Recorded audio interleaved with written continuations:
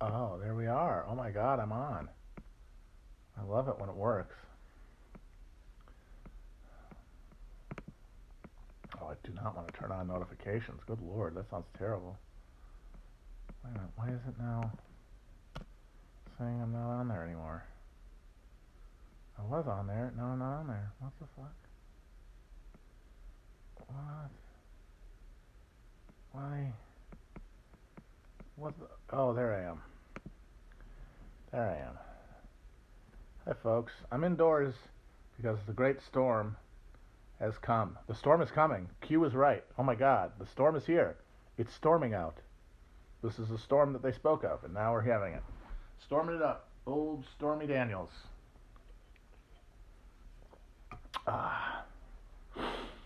Yeah, I'm honestly shocked. I kind of thought that New York's days of accumulating snow before March were over. Got to walk through it as it started. Really gave me old homesick vibes of Wisconsin. Freezing my ass off walking home from school. Nice. We will be talking later in the episode, stream, whatever the hell you want to call this, moment in time, about the first 3 chapters of this here book, The Republic for Which It Stands, by Richard White.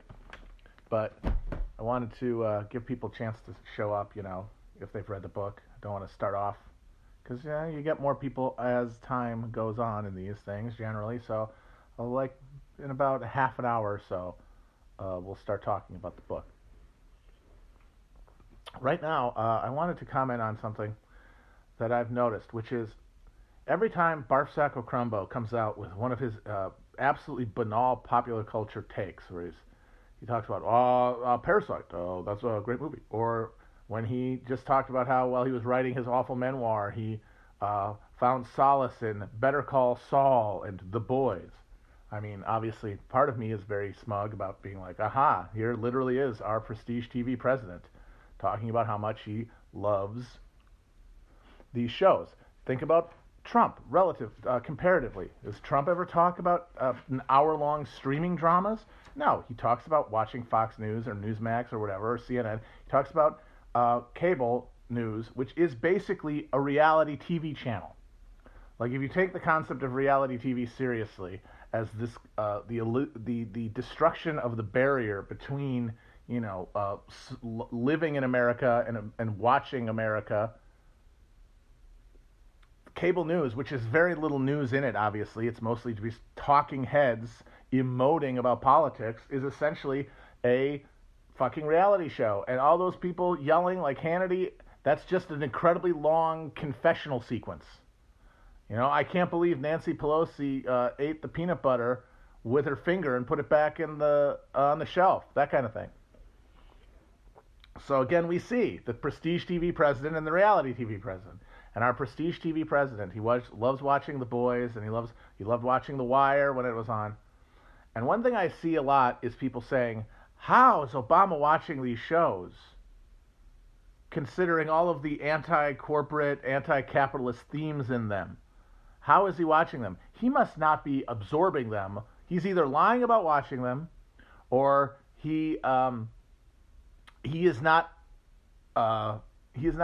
somehow missing the subtext that I am able to absorb. And I am here to ask, posit this. What about this? What about this possibility? What if Barf Sacco Crumbo gets exactly everything out of these shows that you do and these movies? He sees Parasite, he watches The Boys. He's not coming out with some mutated version in his head. He's getting the same message as you are.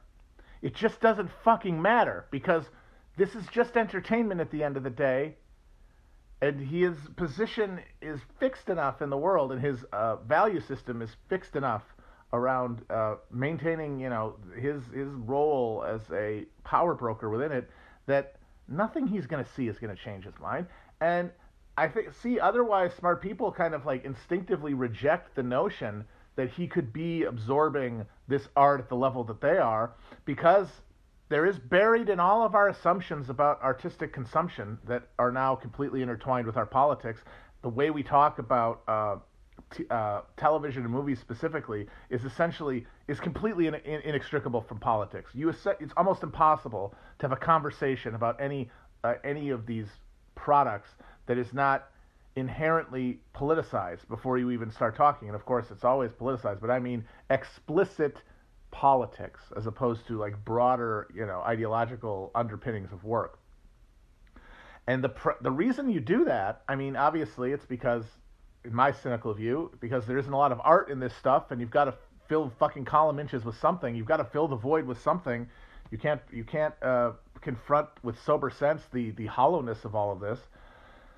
But also is a similar delusion that comes from the rejection of that reality, which is watching the right shows, watching the right movies will somehow make you a better person in a fundamental way, not just in your outlook, but in your actions.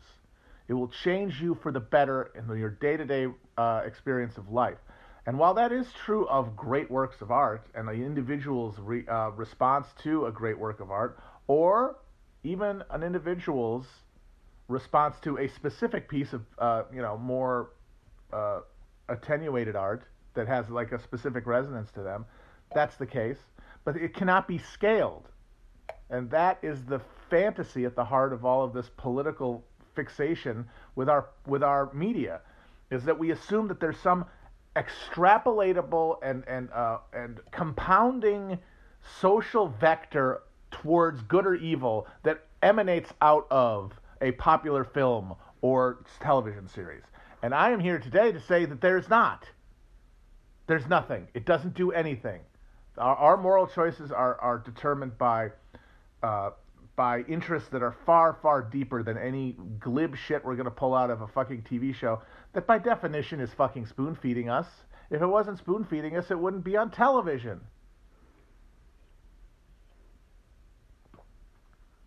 So I'm sorry. I think Obama is a smart guy. I don't think he would have got where he was if he wasn't, unless you believe he was a CIA clone from a vat, and maybe. But he clearly was able to apply strategic and tactical insights in the political process that allowed him to essentially jump the line ahead of a bunch of other people. And that required more than just oratorical skill. But like, he's not a great mind, obviously. He's very, he is happy in his change. He's happy in the fetters that he has given himself because they excuse him to do whatever he wants. They give him the excuse to pursue power nakedly because, well, somebody's going to pursue power nakedly, and I'm afraid we have to be Niburian in our understanding that the evils of the world cannot ever be vanquished, and that attempting to do so is a greater evil than even those existing evils. And so, therefore, we are left with the question of how to live. And therefore, if I want to dedicate myself to rising to the top of this pyramid of monstrosity and oppression, by putting a smiley, diverse face on a neoliberal retrenchment that's going to immiserate everybody, and that is going to just continue this driving, ratcheting capillary action of human misery. Someone's got to do it. It might as well be me. It might as well be the sensitive guy who reads the right books and watches the right shows and watches the right movies and comes to the right conclusions about them. The same ones that we in the fucking cheap seats come to. But he is able to rationalize them the way we all are every day with everything we know to be true but can't deal with, because accepting one truth means inconveniencing ourselves in some significant way. And we have to get to a point where that truth has an emotional weight that is anywhere close to the emotional weight of our more embedded, personalized preferences, what we think we want. And the only way to get there is through, I hate to be a broken record, but through spirituality, through the ritualized enchantment of ideas and enchantment of values that can give them a motivational force that can break away from the gravitational pull of self-interest. Barack Obama was able to take his self-interest and turn it into a religion. That's why he was able to do what he did. But most of us aren't that skilled or aren't that sociopathic, and we have to muddle through, being pulled between what we know to be true every moment and what is convenient for us in our personal understandings of our self-interest. And it's fighting those things that's our daily battle. And art is an expression of that conflict, but it is not ever going to resolve it for us. And it's hard to understand, or it's hard to grasp that, because it really does render a lot of the time and energy we put into consuming and talking about media, and makes it kind of a empty and pathetic waste of time. And since we have no idea of what to fill that void with, we'd rather avoid that reality altogether.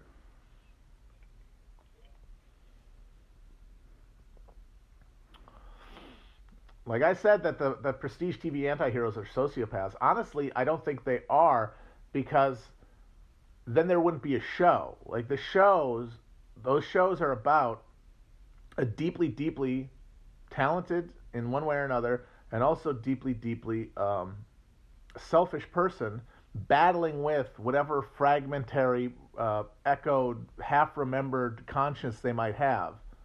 The thing that makes them unable to just be happy in their consumption.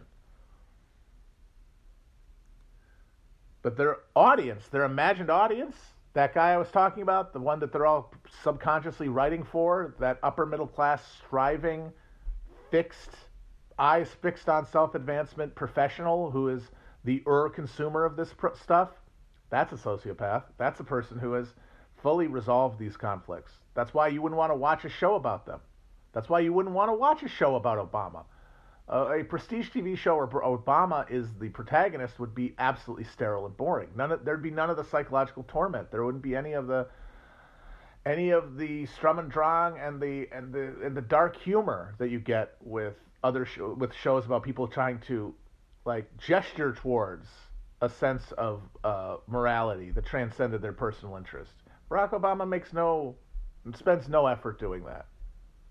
Spends not a second wondering about that stuff. So how would the show be interesting? And that's because television, like all mass market art, is about, not only about, but is partially about, and this is one of the things that attenuates its artistic merit, like its generalized artistic value as an art form, is that it's pandering. It's pandering to that audience. It's giving them what they think they want to see, because if they didn't want to see it, they wouldn't watch it. And if they don't watch it, you're not going to get another episode, and you're not going to get another renewal, and you're not going to get to make another movie. And that is a compromise that is deeper even than thought with these guys, these showrunners who created these programs. And so they're flattering them. They're taking that fucking blank-eyed professional psychopath, and they're flattering them and extending to them the fiction that they have a conscience to struggle with, which they don't.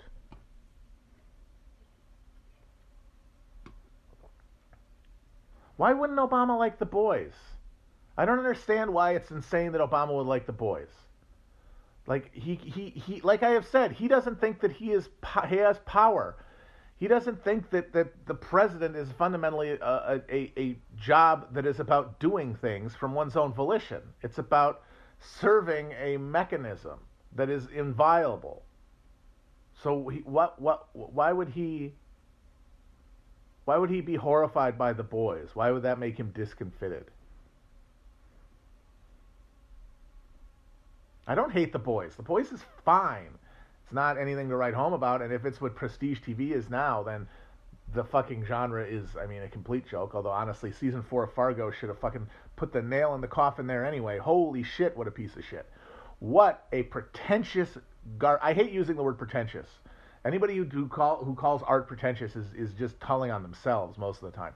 But for season 4 of Fargo is Noah Hawley, the guy who created it, showing the fundamental problem with him as a television creator, which is that he thinks he's too good for TV. Remember, this is a guy who has directed a film, directed a film, which, by the way, I watched and sucks, wrote a book that I'm not reading, television is, in his own mind, beneath him. And that shows throughout all of his work, but in season 4 of Fargo, it's overpowering.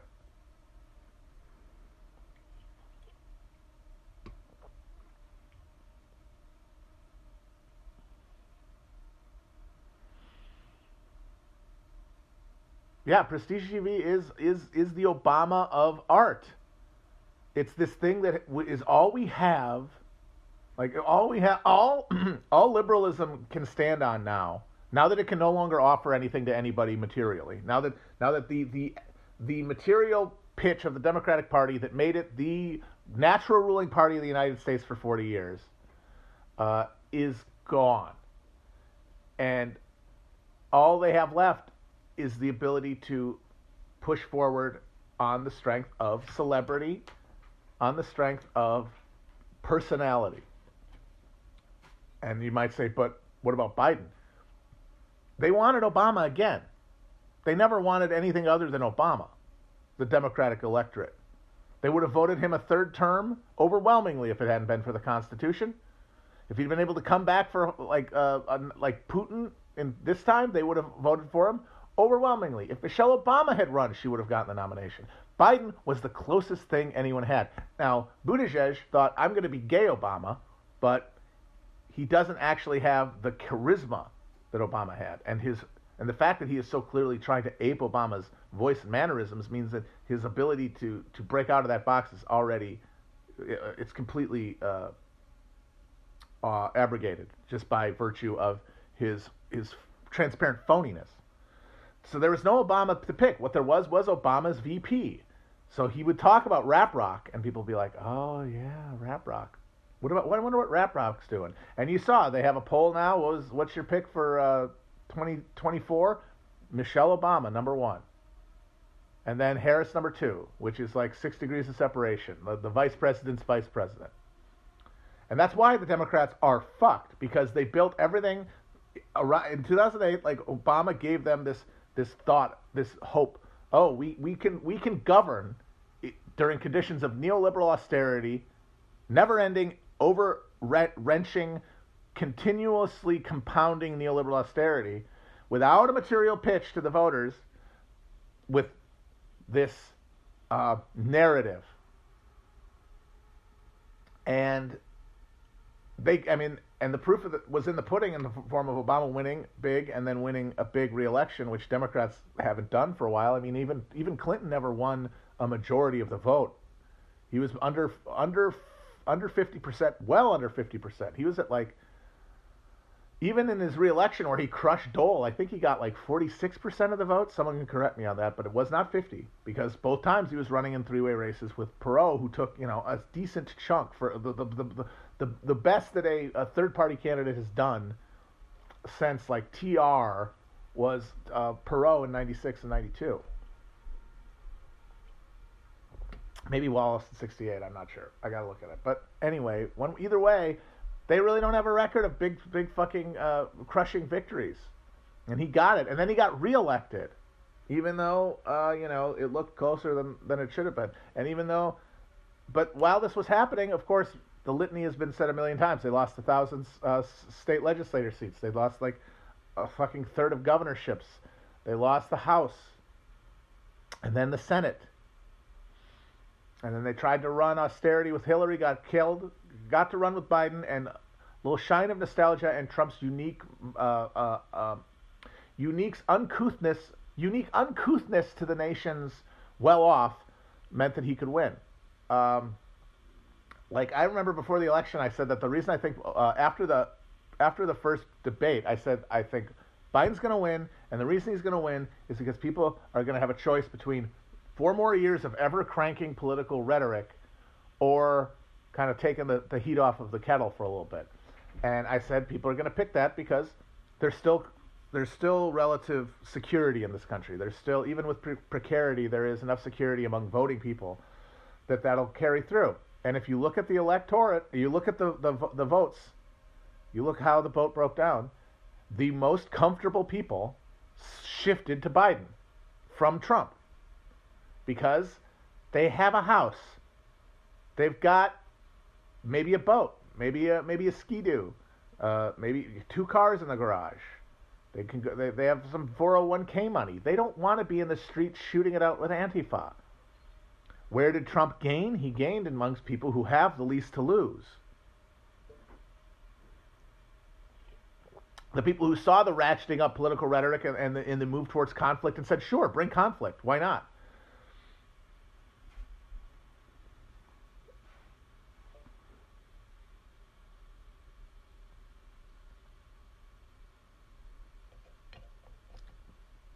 But they're screwed. The Democrats are fucked because it was always a fraud. The whole thing was a fraud.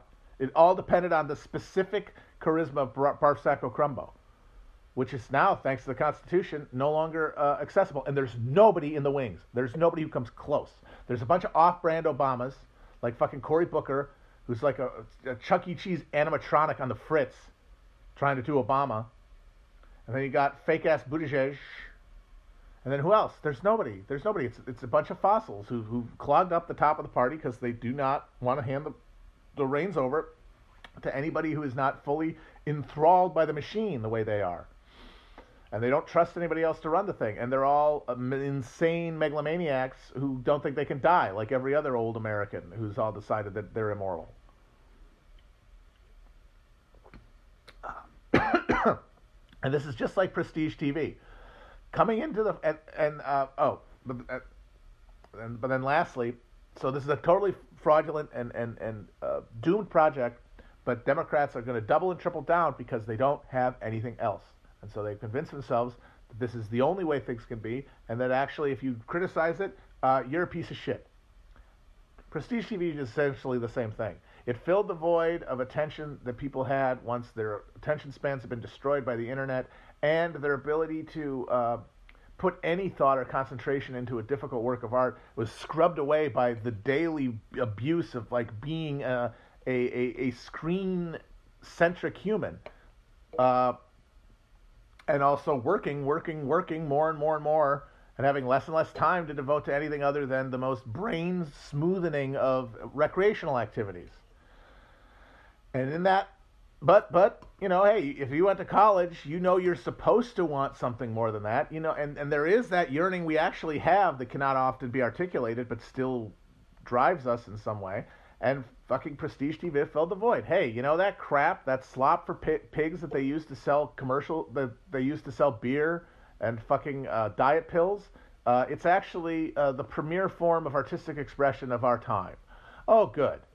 And then they wrote it, and then they're sticking with it, and they'll tell you that you're, what, like an elitist or some shit, or somehow racist or problematic for saying that, instead of confronting it because they have nothing else. There's nothing else, because nobody has the energy or the attention to pursue anything more challenging. And even if they wanted to, who could talk to them about it? And that's half of it right there. At least half, maybe more, honestly, at this point. Well more than half is talking about it, talking about our artistic consumption. And if you don't have other people who have had the same experiences, who can you bounce things off of? Who can you get responses to your hot takes from, both in real life and online?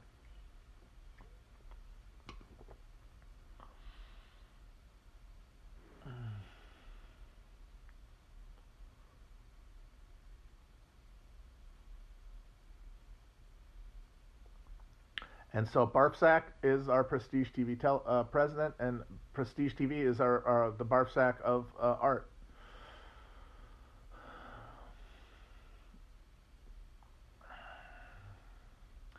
Is that strike in India actually still happening? Because I thought it was because the thing about India is every once in a while, like 250 people will go on strike, but it's like a 2-day demonstration that's in conjunction with like a communist state government, and like it's not really a strike.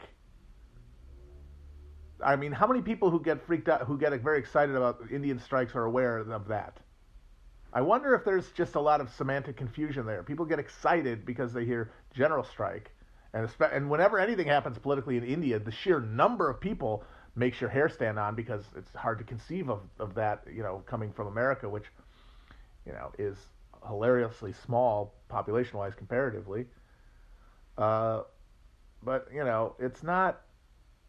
I mean, I'm glad to see Modi get any kind of pushback, but I know that there are continuing protests by farmers in India.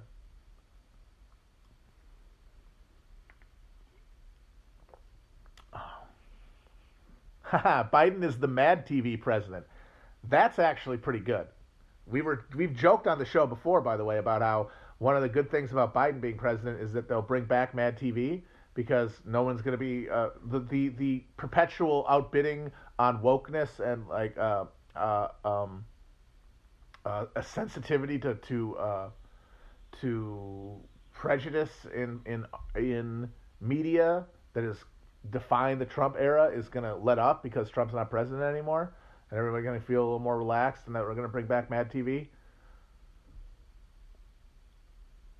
Biden is I mean, those stories, like those corn pop stories and dog faced pony soldier. I mean, the whole thing. He could be a Mad TV character. Like he would have been the president in a Mad TV sketch, just coming out and talking about, taking a '57 Chevy to the malt shop and then like he crashes through a wall or something.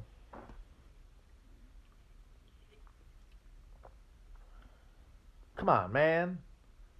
Isn't that a great catchphrase for a Mad TV character?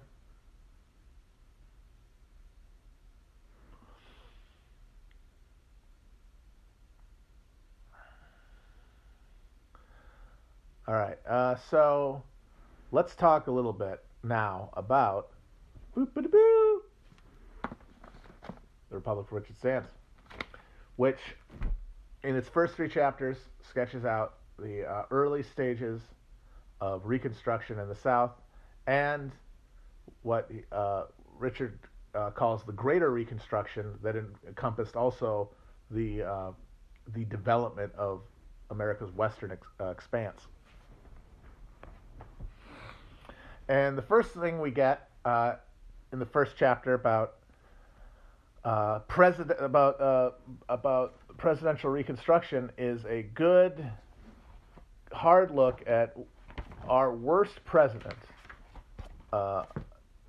Andrew Johnson, a man who is almost singularly catastrophic in American history, because there are very few people you can look at and say almost anyone who could conceivably have been where they were would have been better.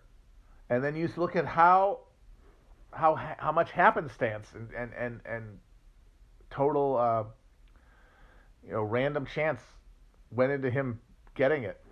It is enough to make you feel like there are other worlds than these, and that we're in the dark one, and that things like that, not just that, but things like that are the hallmarks of a world where, even far farther back than that, some domino fell in the wrong place, and they've been falling wrong ever since. And man, that feels like one real bad domino is Andrew Johnson being president. And reading about his specific mission, which he made his presidency about, which was to readmit the South as quickly as possible with the maintenance of existing economic structures and political structures.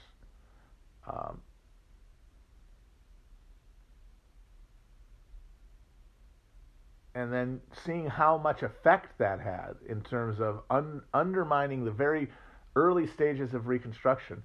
And the thing is that once Congress came back from their hilariously long recess, Congress back then was basically a part-time job, and Congress convened, like new Congresses convened far later than they do now. It was kind of a nightmare, honestly, and it's one of the reasons they changed it. But even after they got back, so you had a period of pure presidential reconstruction until like December of 1865. And then even after Congress comes back, and then even after Congress comes back even more radically Republican after 66 midterms, Johnson is able to do an insane amount of damage. And at the most critical time, because even once Grant gets in, We haven't gotten there yet in the book, or haven't spent much time anyway with the Grant administration. But once Grant gets in and is able to carry out, the more radical Reconstruction more in collaboration with Congress than fighting them, they are trying to reconstruct now on a situation that has much less of the fluidity, much less of the contingency, much less of the potential that existed in April of 1865, because fucking Andrew Johnson spent 4 years shitting all over it. And it really makes me more resolved than ever to really try to pursue this as a project, this idea of like if Lincoln lives, because it would not I would not want to make Lincoln like this world historic savior figure. More than anything, I want to make Johnson the world historically catastrophic figure that he is. Because honestly, like Lincoln is assassinated and Hannibal Hamlin was still his VP, or fucking Azerrad had gone through with his mission to kill Johnson, and Benjamin Wade, the radical Republican president pro tem of the Senate, becomes president, you could still have had a much better outcome of Reconstruction. Although I think Lincoln is sort of uniquely suited in that moment to, at that most protean moment, to be exercising power. But things could have gone better with almost anyone else there. And yeah, like it's less about Lincoln living than about Johnson not getting to be there and to just, breaking up the fucking the land grants that Sherman had given to freedmen in the coastal Carolinas. I mean, like that could have been the bedrock of the model of a redistributive Reconstruction that could have been seized upon by guys like Stevens and Sumner and Wade and Lincoln eventually. Not at first, of course, but maybe over time pulled in that direction by the flow of events. We didn't get that, obviously. We got instead this. And so, obviously, Andrew Johnson, history's greatest monster, an incredibly Trumpian, like just perfect, the way that he would personalize everything, hyper paranoid, the fact that he went on a presidential stump speaking tour to try to whip up hatred of Congress, the party that had nominated him, by the way, to be the fucking president, or to be the vice president, and the only difference is that he got fucking heckled like crazy when he went out and did that. People owned the shit out of him because he was flying in the face of Northern opinion. This is the other part of it, is that he was his mission had no constituency in the North, and honestly, even in the South, the constituency was pretty busted up because there were a lot of Southern ex-Confederates who wouldn't even look the gift horse Johnson was giving them. They were looking it in the mouth. They wouldn't even accept his mechanisms because they involved too much besmirching of their honor.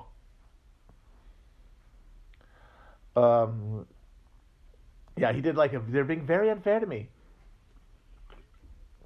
But the specific phenomena of Johnson's presidency, which he spent trying to create the constituency for a white supremacist third party that he would be able to head and then run for re-election with, is almost precisely what happened the last time the challenger to the Democratic Party in the second party system tried to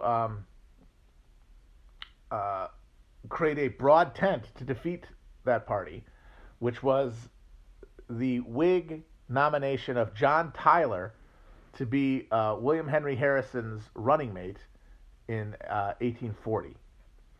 One of the most the catastrophe that set the stage for all the catastrophes to come on because honestly, that's another point where you can get wacky with the counterfactual. So Henry Clay, who is like the intellectual founder of the Whig Party, the guy, and also the the biggest political influence on Lincoln. Lincoln loved Henry Clay. Lincoln thought Henry Clay was the ideal American politician, And he was a Whig before he was a Republican, and his politics were always the Whig notion of a yeoman republic that is nurtured and allowed to develop with coordination from central government, as opposed to the Jacksonian democratic vision of just let everybody get liquored up and steal Indian land, and then that's it. There's nothing for the government to do.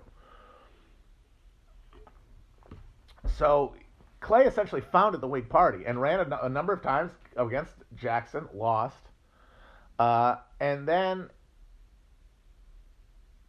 in 1840, the Whigs had a real good chance because the economy had collapsed during Van Buren's presidency, because the fucking the model, the banking model that had replaced the destroyed Bank of the United States helped create the Panic of '37, which really did discredit the Democratic project and discredit their whole idea, which at that point was the governing idea of people north and south, of voters north and south. Leave me alone to have my slaves, or to develop my land and to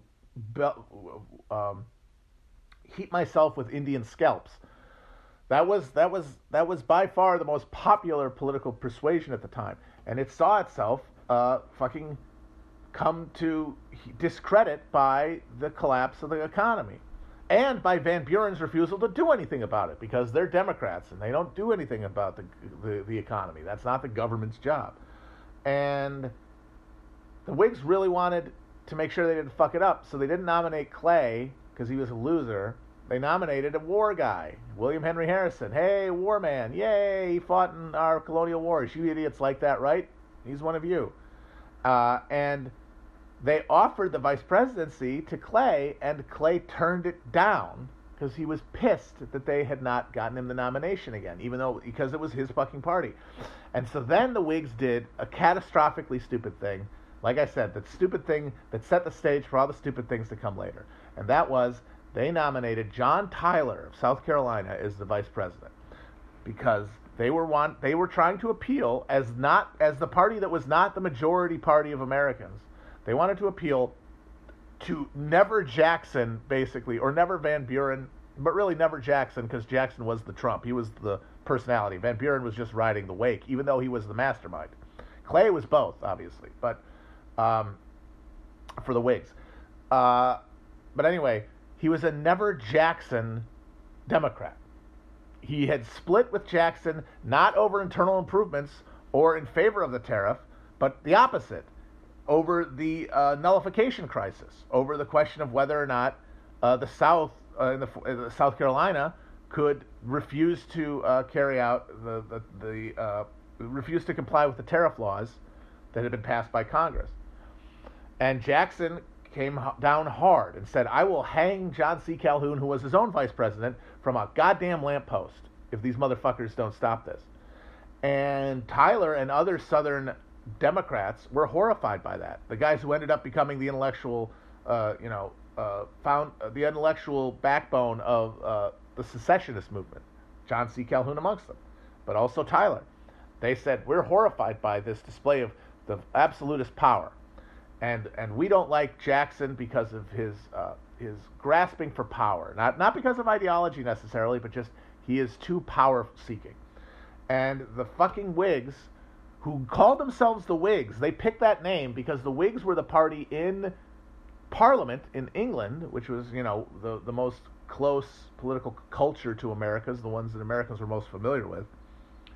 The Whigs were the party of Parliament against the prerogative of the king, were the Tories, because they called him King Andrew. And they fancied themselves as the defenders of the Constitution against the usurpations of Jacksonian democracy. And they wanted to get as big a tent for that message as possible. And so they said, hey, John Tyler, you're horrified by Jackson. How about you too? And they said, sure. They put him on the ticket. And then fucking William Henry Harrison drinks the doo-doo water and dies.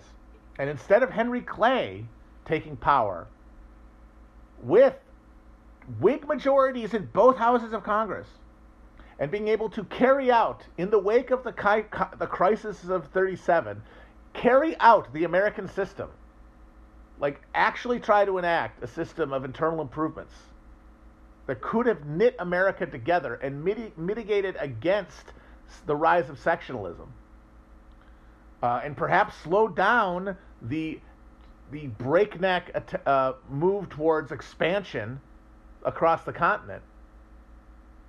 Instead, you got John Tyler, a guy who had no sympathy for the Whig ideology at any point and spent his entire term vetoing legislation from the party that nominated him and cozying up to Southern slaveholders and Democrats to create a third party run as the head of a explicitly pro-slavery party. And it fucked up. It didn't work. And then then he didn't get the nomination of the Democrats. They nominated Polk. The Whigs obviously told him to get fucked and nominated Clay. And then Clay, God damn it, in 44, he came close. As close as he ever came. In fact, if New York had flipped, he would have won. And there's actually kind of there is a Jill Stein of the 1844 campaign, because there was a small abolitionist party called the Liberty Party, which was headed by an abolitionist named James Birney, that polled somewhere around I think 3% in New York, which was more than the difference between Polk and Clay in that state. And most abolitionists in the North voted for the Whigs. So it's likely that they would have, if Bernie hadn't been there, they would have voted for Polk, or voted for Clay. And so you could blame the Bernie Bros, for the Mexican War, because it's much less likely that Clay would have pursued a war with Mexico than Polk. And of course, if you don't have the Mexican War, you do not have the Civil War. So, once again, even if you want to talk about the dominoes falling the wrong way, even before Lincoln being succeeded by Johnson, you have fucking Harrison being succeeded by Tyler. So the rest of the chapters that we read are about the expansion of railroad infrastructure into the West. And the way that White describes, and White is an expert on that specifically, the frontier is really his bailiwick. He's written a book that after this I might read, because I'm enjoying this so far, called Railroaded, which is specifically about the way that railroad infrastructure was built after the Civil War. If you know anything about the way that the government works now, the way that they built the railroad is incredibly, incredibly familiar. A corrupt handshake between consolidated capital, the capital that had emerged from the Civil War, and the government, giving out land grants to railroads and pitched to the audience, to the American people, as a self-funding mechanism that will allow for the creation of American transportation infrastructure at no cost to taxpayers. And instead, of course, what we got was the beginning of a ratcheting move towards full capture of all government prerogatives by that concentrated capital, because the war was the original dynamo of American capital accumulation, and then after the war, what we replaced it with, which was not, of course, obviously not nearly the intensity of the war, but filling the same role, was railroad infrastructure, and then subsequent, as part of, but subsidiary to that, the building of like American military campaigns into to subdue Indian territories. And I will say that I'm enjoying the book so far. I think that for a political and ideological history, it is very perceptive. I very much appreciate White's emphasis on Protestantism and liberalism as drivers at the level of politics. Obviously, this is all on top of a material base that he doesn't really talk about, but that's par for the course in this kind of history. Is It's going to be a political and cultural history. And the Oxford series that this is part of, which I've read several other very good books from, like Battle Cry of Freedom, is probably the best one-volume book on the Civil War, and that's the Oxford from the Oxford series. What Hath God Wrought, which covers the pre-Civil War era, like post-federal era, that's also very good. But they are fixed mostly on culture and politics, which is always interesting in its own right, as long as you remember what the real drivers are. But at the level of politics and culture, which is where the real viscosity is in any political situation, and where any kind of effort to direct the flow, the material flow, is going to find itself concentrated and directed, because the superstructure does determine and change the base, but as I've said, as a subsidiary action, is generated from originally. And how that happens is much more contingent. That's where contingency lies, is in that superstructural relationship. And one of the big contingencies is fucking, god damn it, Abraham Lincoln getting shot by that piece of shit fucking himbo and replaced by one of the worst men, honestly, just one of the worst human beings to ever occupy the presidency. And that's saying a great deal, because there are some monsters in there. But even, like, Andrew Johnson doesn't even have any, like, some of the personal virtues of the more charismatic or personable psychopaths who've been president. And people have told me, Lincoln and Johnson, at the end of the day, would it have been that much different? They were both racist. I mean, yes, they were both racist, but Andrew Johnson Lincoln was ambiently racist in the way that all 19th century white males were. Johnson was pathologically and personally and like Nixonianly racist. And that he was in a unique position as president in Reconstruction to have that personal animus shape the fucking clay that everyone who came after one would have to build upon. Oh, God. Can't get over it. Oh, it's so bad.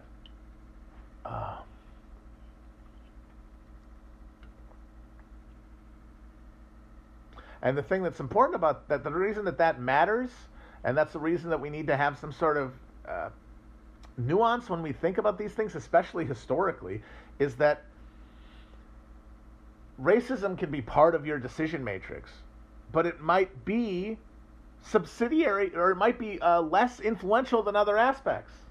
It might get outvoted in your brain by other things. And whether it is or not is determined by the virulence of your racism. Like, that matters at every level.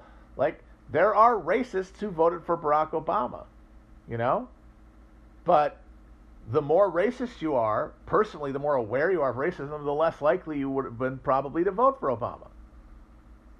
So, degree matters. I mean, voting for Obama, not voting for Obama, it's not the sole signal of one's like political virtue, but it does signal a willingness to cross a barrier of saying, yes, black president, I will be okay with that. That requires that your racism not be the thing that is deciding things for you at the level of politics. And that is a thing that people are very uncomfortable with, the idea that, because it suggests the idea that you might have to deal with people politically who are racist. You might not be able to clean everybody's brain through culture and make them all nice anti-racist subjects before they can come together and do politics. You might have to do politics with people who have racism in there as one of the things that they're reasoning with. But the challenge then is to overcome it.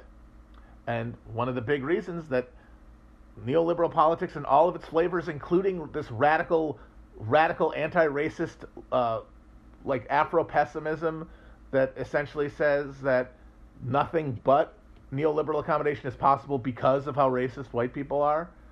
The thing that undergirds that is you'll never be able to overcome racism.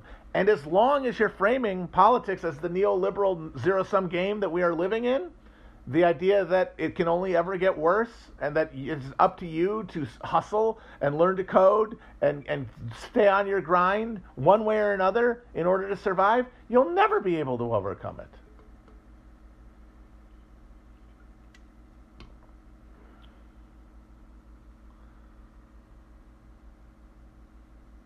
Twitch banned the word simp? That's funny. But anyway, I'm looking forward to the way that White weaves in Protestantism and like mass religious conceptions into the stuff, because one of the things that any more successful Reconstruction would have had to push against would have been that very Protestant liberal association between autonomy in the market and freedom of contract and the conditions for virtuous living. Like, there was a predominant sense that by that point, post Second Great Awakening, when we'd as a nation come to terms spiritually with being these atomized market workers who might not even be able to have our own land, might have to sell our own labor to survive, or sell our wares, which can be a similar prostrate position. We came to the conclusion that those interactions are what reveal our worth as people, reveal our status as saved or damned. And with that the case,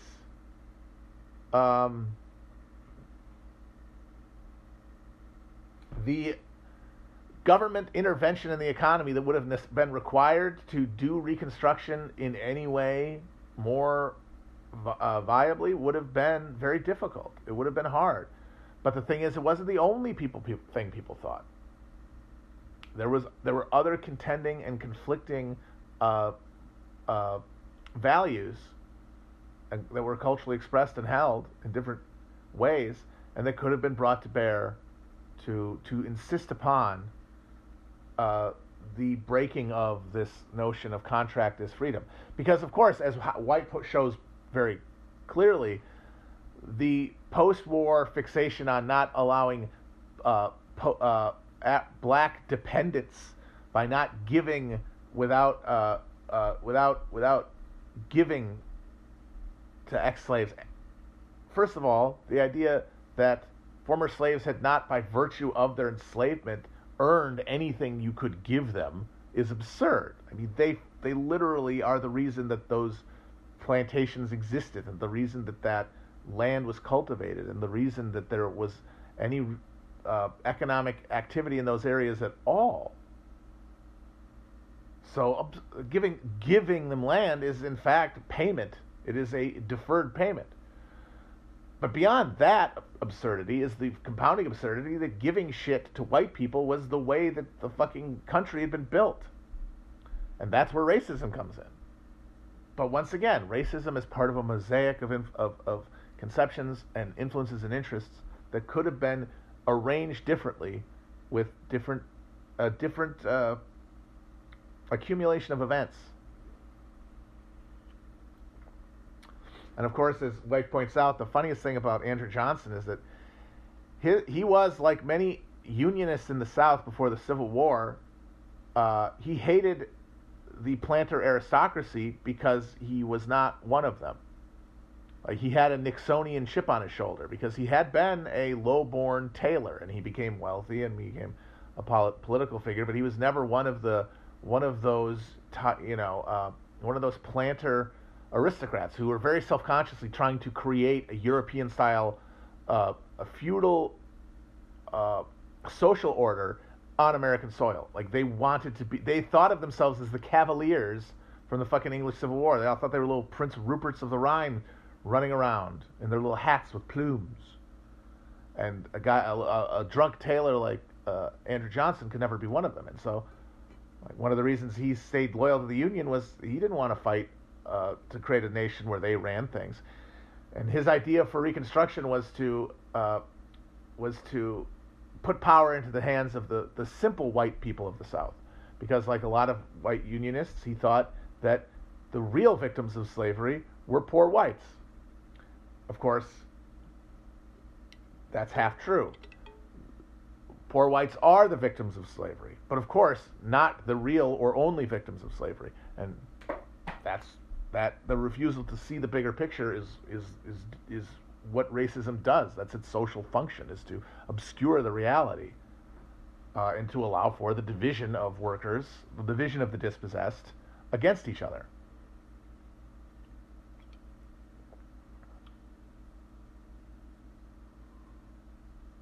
And the Reconstruction that Johnson pushed for, that he thought would empower the simple white people of the South, what did it do? It put every kudzu-covered, fancy lad asshole in the South back in the saddle, back in power. Way to go. Good for you, Andrew. Good for you. I don't care about kudzu. Whatever. I don't live down there. It's too fucking humid. All right. So, if anyone has any specific questions about what we've read, I'll pop in there. But I'm going to be wrapping up soon. I don't think there's going to be a stream next Wednesday. I think I'm taking some time off next week. I've got other things to attend to. But when I get back, let's do let me look here. Yeah, let's do the rest of part 1. Finish part 1. So chapters 4 through 8. That's a nice stopping point.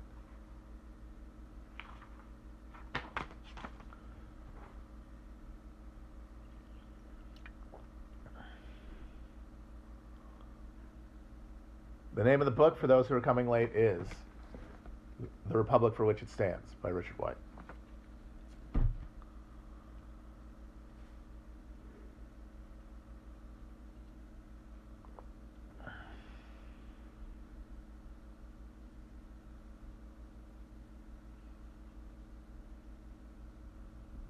Well, the most cringe counterfactual is, what if the Nazis had won the war? Because 1, they couldn't have, and 2, they did.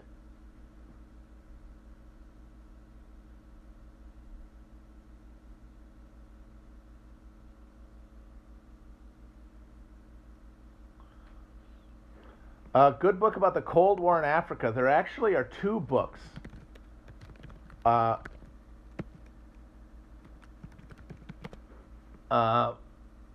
By this guy Piero Iglesias, and it's about Cold War diplomacy in Africa, and a lot of it, and a lot of stuff about the Cuban intervention in the Angolan Civil War.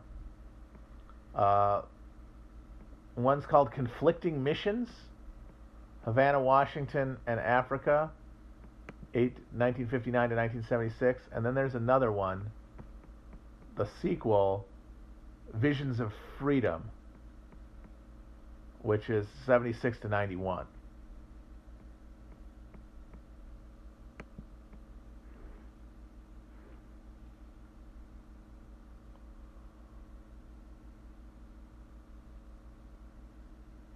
The only one who ever got it right was the Nazis winning the war right thing was Philip K. Dick, which when he said, as soon as they got nukes, they would have destroyed the world, which, yes.